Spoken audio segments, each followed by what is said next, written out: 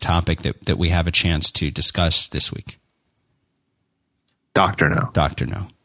Did you watch it? I did. I watched it. I mean, I'd seen it before, and it was one of those movies that I don't actually remember how many times I'd seen it or when I'd seen it. But I remembered it. But it had been a long time since I remembered sitting down and watching it from start to finish. And I did that early in the morning, I guess Tuesday morning again. And I just love that movie. I love that movie. You know what it reminded me of? Because I watched it again too, even though I've seen it a couple times in the last few years. But it reminded me, did you ever read the comics in the newspaper? Like something like Peanuts or Calvin and Hobbes is another good example, right? Yeah. And then like when I was in grade school, and then I'd like go to the library and get the books, right? And like read like the whole Peanuts library.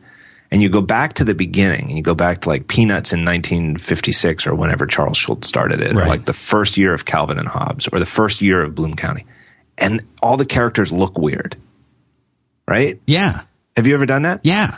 Or like even Garfield, any comic strip. Yeah. Or find any comic strip that's long running, and it's like the first year of the strips. They look freakish. They're like, what was this? Who read this? Because the artist didn't quite have them down, right? But like the kernel of the characters are there, and it's like, yeah, that's Calvin and that's Hobbes. It's not that they're wrong, but they're not quite drawn right. Like the first, Dr. No is sort of like that with James Bond. It's like not quite right, but not wrong. It's not that it's wrong. It's that they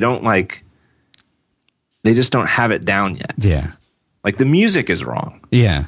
The James Bond theme is exactly right. But like the scoring throughout the movie it actually kind of reminded me of like a Hitchcock movie. Yeah, I could totally see that. And it's also something funny. You mentioned the James Bond theme. It's funny because it's like every single time that James Bond walks on screen, they play the music. It's like, and I don't know if this is because we've been so accustomed to modern movies and the way they make movies today, but the idea of it's like we don't need to reintroduce him every single time that he makes an appearance on the screen. We don't need to hear the same, musical phrase, but I guess they're introducing the character. But it was so great because it's in some ways it's almost a more honest kind of a film than what you see today. It really is just this pure form of the genre, This was a brand new kind of movie when it came out. I like the way too that, and it's one of those things where I never really noticed it until this movie. Just watching it recently, just now. But even though I'd seen it over the years, many times, when I was a kid, it was never clear to me which of them was first. Right? I didn't know that Dr. No was the first one, because in hindsight, they were all kind of old by the time I saw them. They felt like they were old, even though they were 15, 20 years old. And now it's like 40 years old. Or closer to 50, I guess. But now that it's the first one, there's some cool stuff. I like the way that they don't spend any time introducing him, like the creation myth. Yeah, he's he's the first scene, and they often would cut this when it would air on regular TV. They would kind of cut to the chase more and have the build up to seeing Bond for the first time on the screen. When you don't quite see him, he's got the card shoe and he's dealing the cards from the shoe, right. And you don't quite see his face right away. You don't quite see, you see it at an angle and things like that. And there he is. He's just James Bond. It's like, and this was my question for you. Do you know, was James Bond from the novels a cultural phenomenon at the time? Like, did everybody, of course, James Bond, this is the James Bond movie? Or was this really his first introduction into pop culture through the movie? I think that the books were, the books had been out for like 10 years, and I forget how many of them had already been written by the time the first movie was made, but it was at least like 10. And I do think they were popular. Now, I don't think, though, that they were, I'm not quite sure how popular, though. They were like best-selling books, but best-selling books are still not as, I don't think it was quite like Harry Potter, where the Harry Potter, the books are bigger than the movies. Yeah. Right? Yeah. I mean, there's people would wait at midnight for the Harry Potter books, but the movies are just sort of like regular smash hit movies. I don't think it was quite like that. But they sort of act like them. They do. Exactly. The first shot of Bond in the casino where you just said that, where they don't show his face, it's like over his shoulder for a couple of shots until they do show him. I realized watching it just this week that it's the first time you see Indiana Jones in Raiders of the Lost Ark is totally an homage to that, where you're behind him and he's doing a few things. Oh yeah. And Spielberg doesn't stretch it out too long, but you have to wait like a minute before you see Harrison Ford's face. It's the same thing. That's interesting.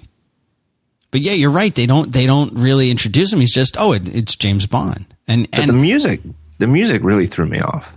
Or I mean, I like it though. That like Hitchcockian mood. Yeah, it's weird. It's just that's so much that time period though. It's so definitively that time period to do music that way and have that kind of music. And like the whole intro music after after you're looking down the barrel, that's really weird. And then the sequence with the three assassins that come out, the three blind mice. Right. That's weird. How great were the opening credits? I love it. That's one of the greatest opening credits ever with those dots. Yeah. Oh.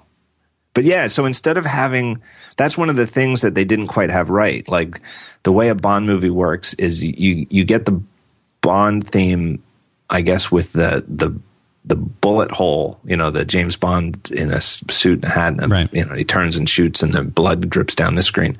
But then you get a theme song for the movie. This is Live and Let Die. Right. Plays over the credits. Whereas in this one, it's the Bond theme that plays over the credits. Yeah. Yeah. A lot of little things that they were still refining. I actually read Wikipedia has a neat entry talking about the Bond opening sequence and how it's changed over the years and how they had to refilm it a number of different times. And it's really interesting, this whole mythos that has sprung up about it. But what was your favorite scene of this movie? We talked about this off the air the other day, but what's your I'll tell you, mine is the spider scene. Still creeps me out. I had totally forgotten about that scene. Totally forgotten it was in this movie until the professor's in the room and Dr. No's like, go to the table, Right.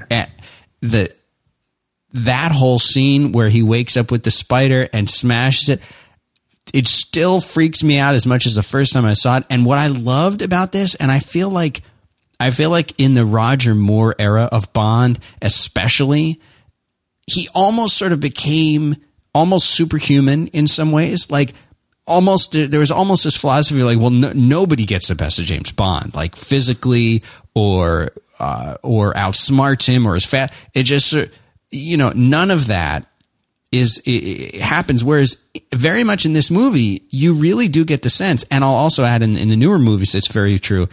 He's still just a dude. He's still just a guy, right. He's sleeping in his bed at night and there's a spider on him and he is physically, after he smashes this thing, which is the best part of it, he just sort of grabs his stomach and just goes into the bathroom.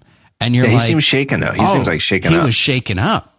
Right. And then it cuts to it. It's a pretty good cut because then it cuts to the next morning and he's coming in to see the governor or whoever that was on, the government official on the island. And he's totally composed. Yeah. It's a pretty good cut. I love the way that when he smashes the spider, it's off camera. It's like on the floor behind the bed.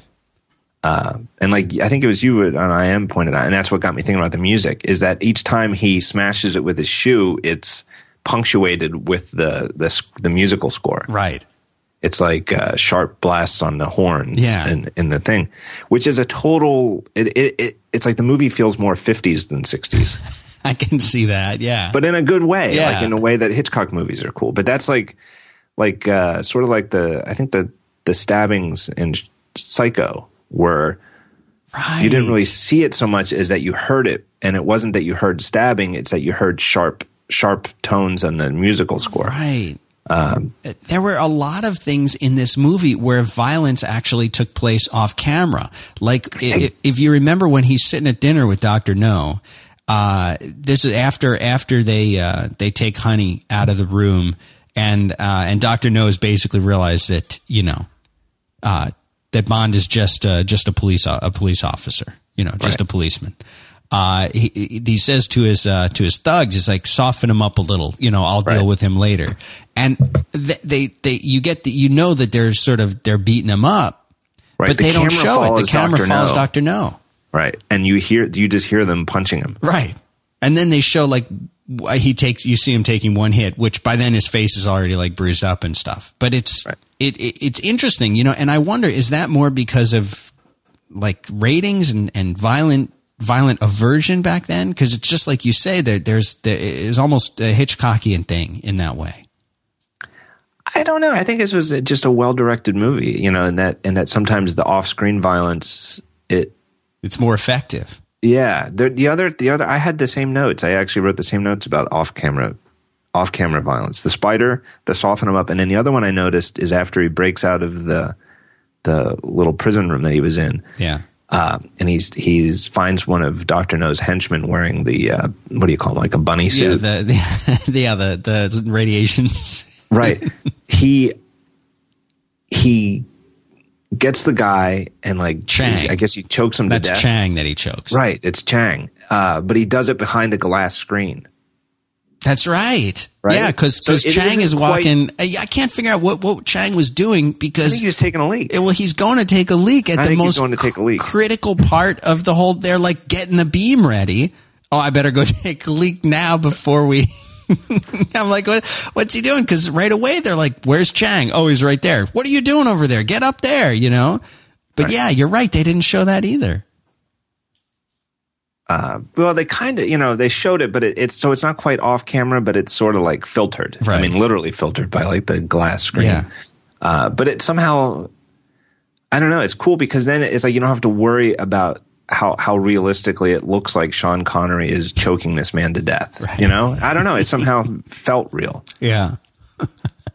I don't know. It was real. I thought it was a really well directed movie. It was a great movie. I mean, it has so much style. It does. That's the one thing that it has more than anything else is style. And like I love it's the little details. Bond is always, I mean, we get to see him when he's not composed, but I love when he first arrives in the airport and it's, just to sort of demonstrate to the audience that it's hot here.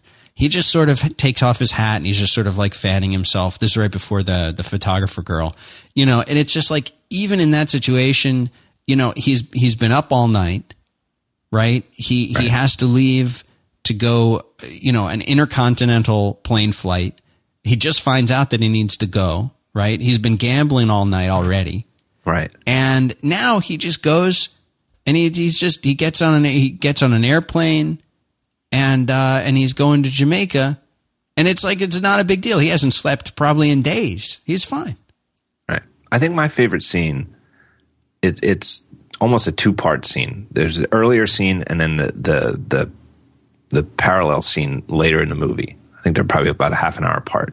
But the first part is he checks into his hotel room, and he takes his attaché case and he sprinkles a little like talcum powder on the locks. And then he goes over to the closet and plucks a hair out of his head and puts it across the seam of the closet door. Right. And you know exactly what he's doing. Right. There's no he's alone in a room. There's no dialogue to say what he's doing. He just does it. And then about a half an hour later, he comes back at night and checks the hair, notices that it's gone. So he knows somebody's been in the room. This is before the spider. Right. Then he goes over, looks at the attaché case, sees that there's thumbprints on the lock. And he doesn't do anything about it. He's just like, all right, somebody's been in here and takes a look around. Actually, what he expected. What he should have done is look for spiders. But then here's the part that I love. This is the part that the payoff to me is he's got a bottle of vodka on the desk and he pours himself a drink and he's about to take a sip and he takes a sniff of it and he thinks, Then he opens the drawer and it ends up he's got a second bottle of vodka with the seal on it, opens that one up and uses that one to get the drink. Yeah. That was great. To me, that's the scene. That was a great scene. Like, and you just know that's why he had the second bottle of vodka. Yeah. He thought he's so good that he's thought so far ahead that he's going to leave a decoy bottle of vodka open. Right. Not only, but the great part is they don't show him shopping for vodka ahead of time. Right. Oh, I'll take 2 of those. It's just this is routine to him. This is old hat. Right. That's the best. That was great. That to me is the character in a nut. Here's one question I have for you. Okay, so they're on the beach at what was the name of the key? Crab Key. Crab Key. Okay. So they're there, and you know, like that whole thing was kind of weird. He's sleeping on the beach and everything else. He wakes up. He sees Honey. She's singing it. Okay, great. You know, everybody knows how amazing that she was coming out of the beach. Everything else fine. So right away, at first, she gets her knife and she's like threatening to, you know, stab him, and if he gets too close, and then apparently he earns her trust fairly quickly. And then after that, she continues to hang out with him and his helper guy, Coral. And it's like, doesn't she? You know, why is she still hanging out with them? Like, well, why would she still? Is he that magnetic and charming that?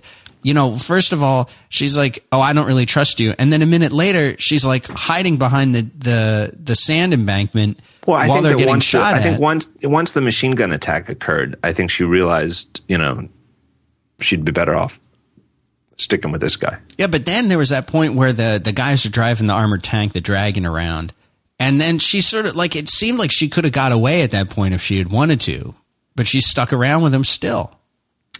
Which was lucky because she got that dose of radiation they had to wash off. Yeah, I don't know. Could she have gotten away at that point on her own? Seemed like it. They were more interested in Bond at that point.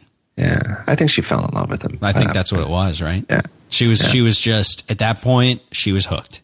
One thing that you do, and you see it in this one too, I mean, it starts right from the first one, is that Bond is clearly a bit of a psychopath. Because like he doesn't really take Quarrel's death that hard. No, not at all. He's a little angry about it. It's a minor inconvenience, and he says to Honey, "Just don't look." Right. I like that. Just don't look. Because he really got like mangled. He got burned. He got like horribly burned in a matter of seconds. He's completely burned and gone. And he's like, "Oh, just don't look." And she's okay with it. Right. You know? And then well, I guess before you get the story about how she put a Black Widow in with some dude that wronged her. Yeah, that was a good story. You know, in the movie, I think the one thing that is the only unfortunate thing about the whole thing is that I think it's a tad bit racist. What, the whole fetch my shoes thing? Yeah, fetch my shoes. Yeah. That is exactly what I was going to say. Is there's that line where Bond just says "fetch my shoes," and I feel like it made me cringe a little bit. I totally agree with that. Made me cringe a little bit. And Quarrel just does it, right? Because Quarrel's a pretty cool guy, but that "fetch my shoes" part it wasn't cool. Well, this is a guy who can take a glass bottle in the cheek and not flinch about it. Like, he could have just said, I mean, he was serious, they'd just been machine gunned. It's not like he's got, he doesn't need to say please, but, like, I need my shoes or something like that. Why even mention it? Why even have that part of it? Why even have it there? Why not just have Quarrel show up with the shoes later? Yeah. Got your shoes for you. I mean, I don't know. Fetch is just dismissive. All right. But we don't need to, It was of that time, I guess. How cool is Jack Lord as Felix Leiter? Man. I think the great tragedy of the whole series is that they never brought Jack Lord back as Felix Leiter. That was the one and only time he played the role. Yeah.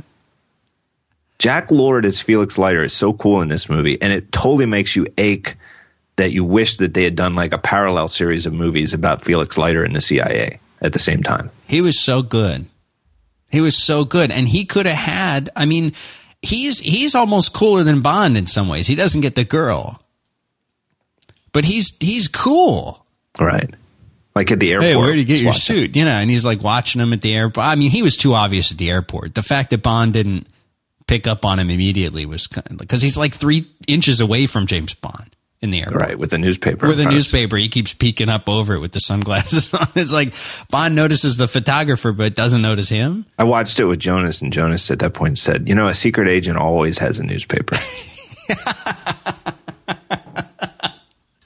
He's right. That's how you spot him.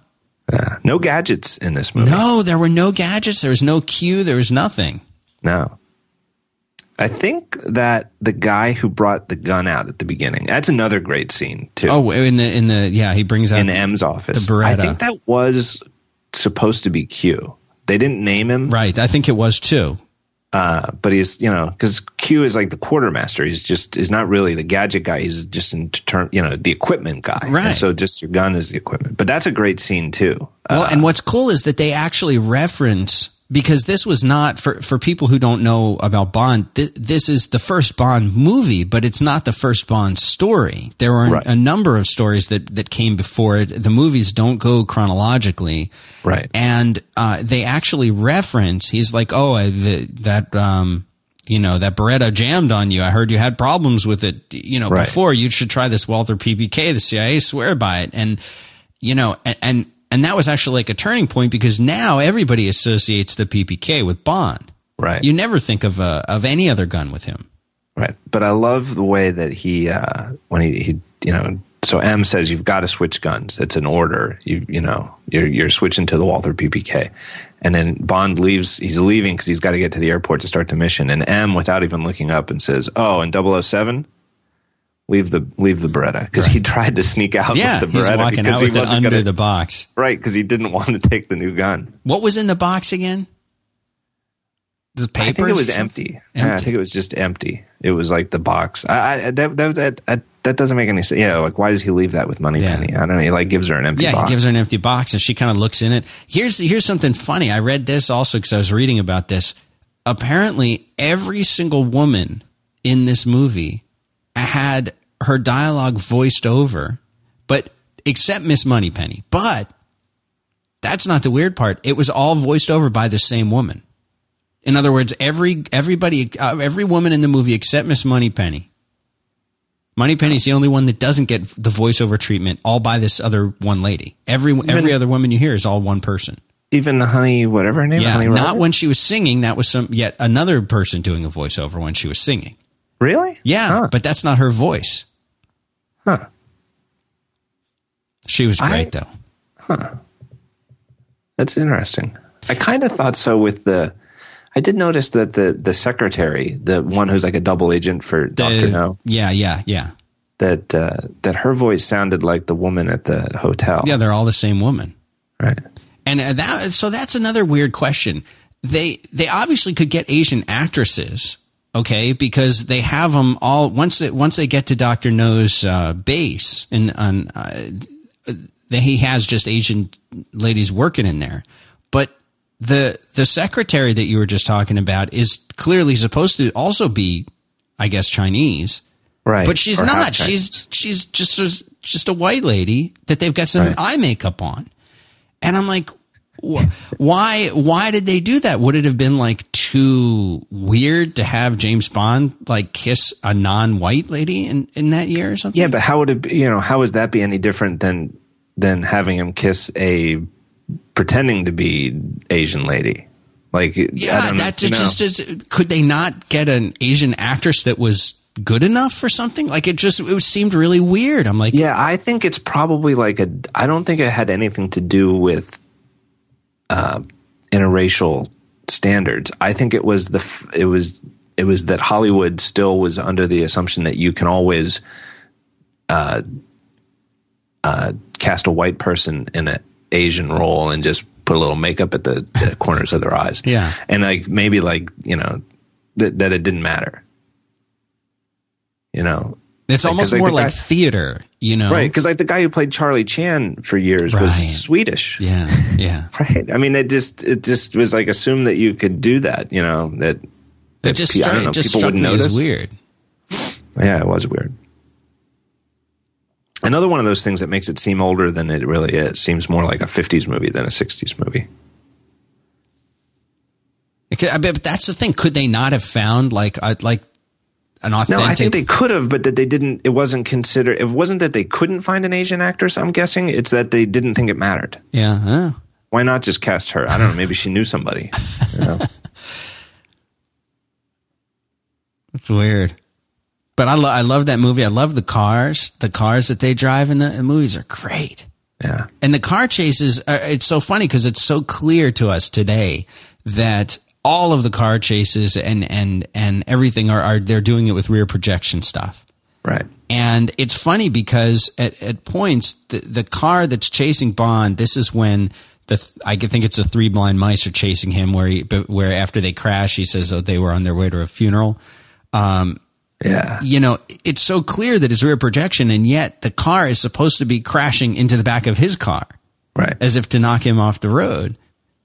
And it's you know, it's something that's almost, it's jarring to right. us today when we're watching these unbelievable chase sequences today that we're so spoiled on they really are blowing up cars when you see cars blow up today. The funny thing about it, I thought the funny thing was that the rear projection looks really, really fake. But then the cutaway shots, the wide shots were of, you know, where it's stuntmen and it's so wide that you can't tell, you know, that it's just, you know, you can't see that it's not Sean Connery. Yeah. The cars really did seem like they were out of control. Yeah. Like the hearse that was chasing him, the wheel was like at like a 45-degree angle on the axis because it was like, I mean, it really did look like the truck was about ready to flip over.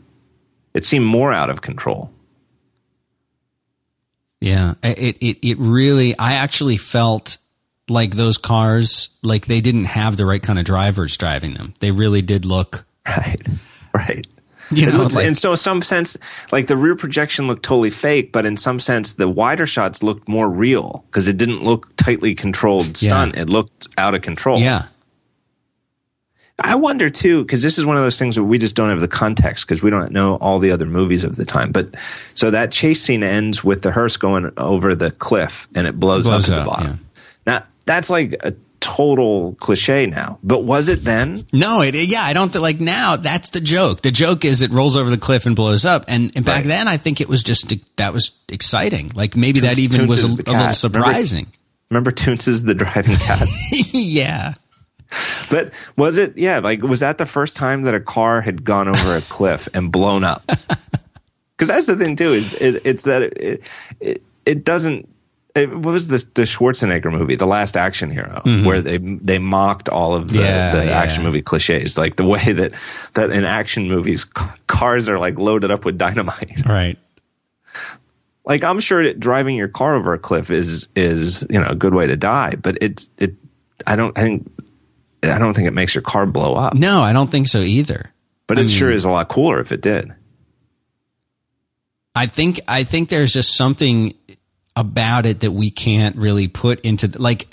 And I was also watching I was showing Joel some of the intro to Caddyshack with the gopher burrowing around and dancing around, and I was looking at that and I was like, that is the funniest, goofiest, silly intro to a movie I've ever seen. But when I saw that as a kid, I thought it was like really cool. And I think just because the time differences, the time period back then, a car going over a cliff and blowing up was really dramatic. Yeah.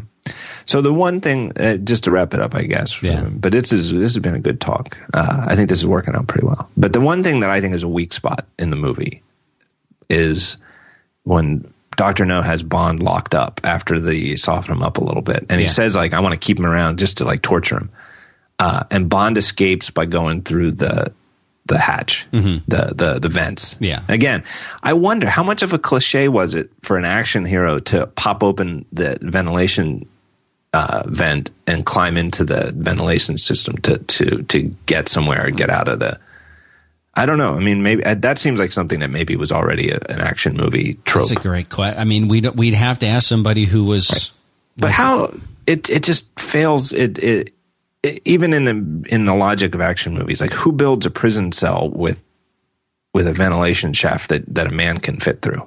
That was clearly meant to be a prison cell too. It right. wasn't like they threw him in the back room and well, I guess we'll just keep him in here until later. It was like, this is the prison room because the grating was like electrified. Remember when he touched it and it shocked him? Right. So he was meant, I mean, that was designed. Right. But who would make one that was that shoddily made? I mean, who would put an escape hatch in a prison cell? Now, in the book, and I'm not the type of person who says, you know, the book is the Bible and on movies have to follow the book. But in the book, it makes a lot more sense. It's actually pretty close. The story is pretty close overall. But in the book, the premise is that Dr. No is such a sicko. He's sort of like I think he even references like German scientists from the war, like referencing like Nazi Germany, and about tests that he's one of his interests is in the limits of human endurance, and that he likes to, you know, the whole reason he's keeping Bond around is that he thinks the Bond is going to be very interesting results in this thing that he's devised, and that the test is you start in this room and, you know, how far can you go to get out? And it's actually designed. It is like in the book that he climbs through, you know, figures out that he can get into the shaft and start climbing. And it's, you know, parts of it are boiling hot and there's all sorts of traps and stuff like that in there. But that's the whole premise, is that Dr. No knows, you know, it's you know, let's see how far you can get through this death trap that I've devised. And in the book, it's kind of creepy. I wonder why they cut it out of the movie. I guess it was for time. But in the book, it's creepy because every time Bond gets through like a trap or you know, whatever the next trap is or test, there's like a little like thick glass panel, and there's like a Chinese guy like looking at him, like watching him progress through the thing. Wow. That's pretty cool. So next week, From Russia with Love. From Russia with Love. That's my favorite. I'll spoil that and just say that it's my favorite Bond movie. All right. We're expecting a lot. So that's it for this week. We want to thank MailChimp.com. They sponsored the bandwidth for this episode. So thanks to them for that. And we'll see y'all next week. We're moving to 12, right? We should mention that. Yeah. So we're going to stay at 12 Eastern. Going to stay at 12. We don't have to say Eastern. Everybody knows Eastern's real time. Yes. All right. See you next week. Right. See you, Dan.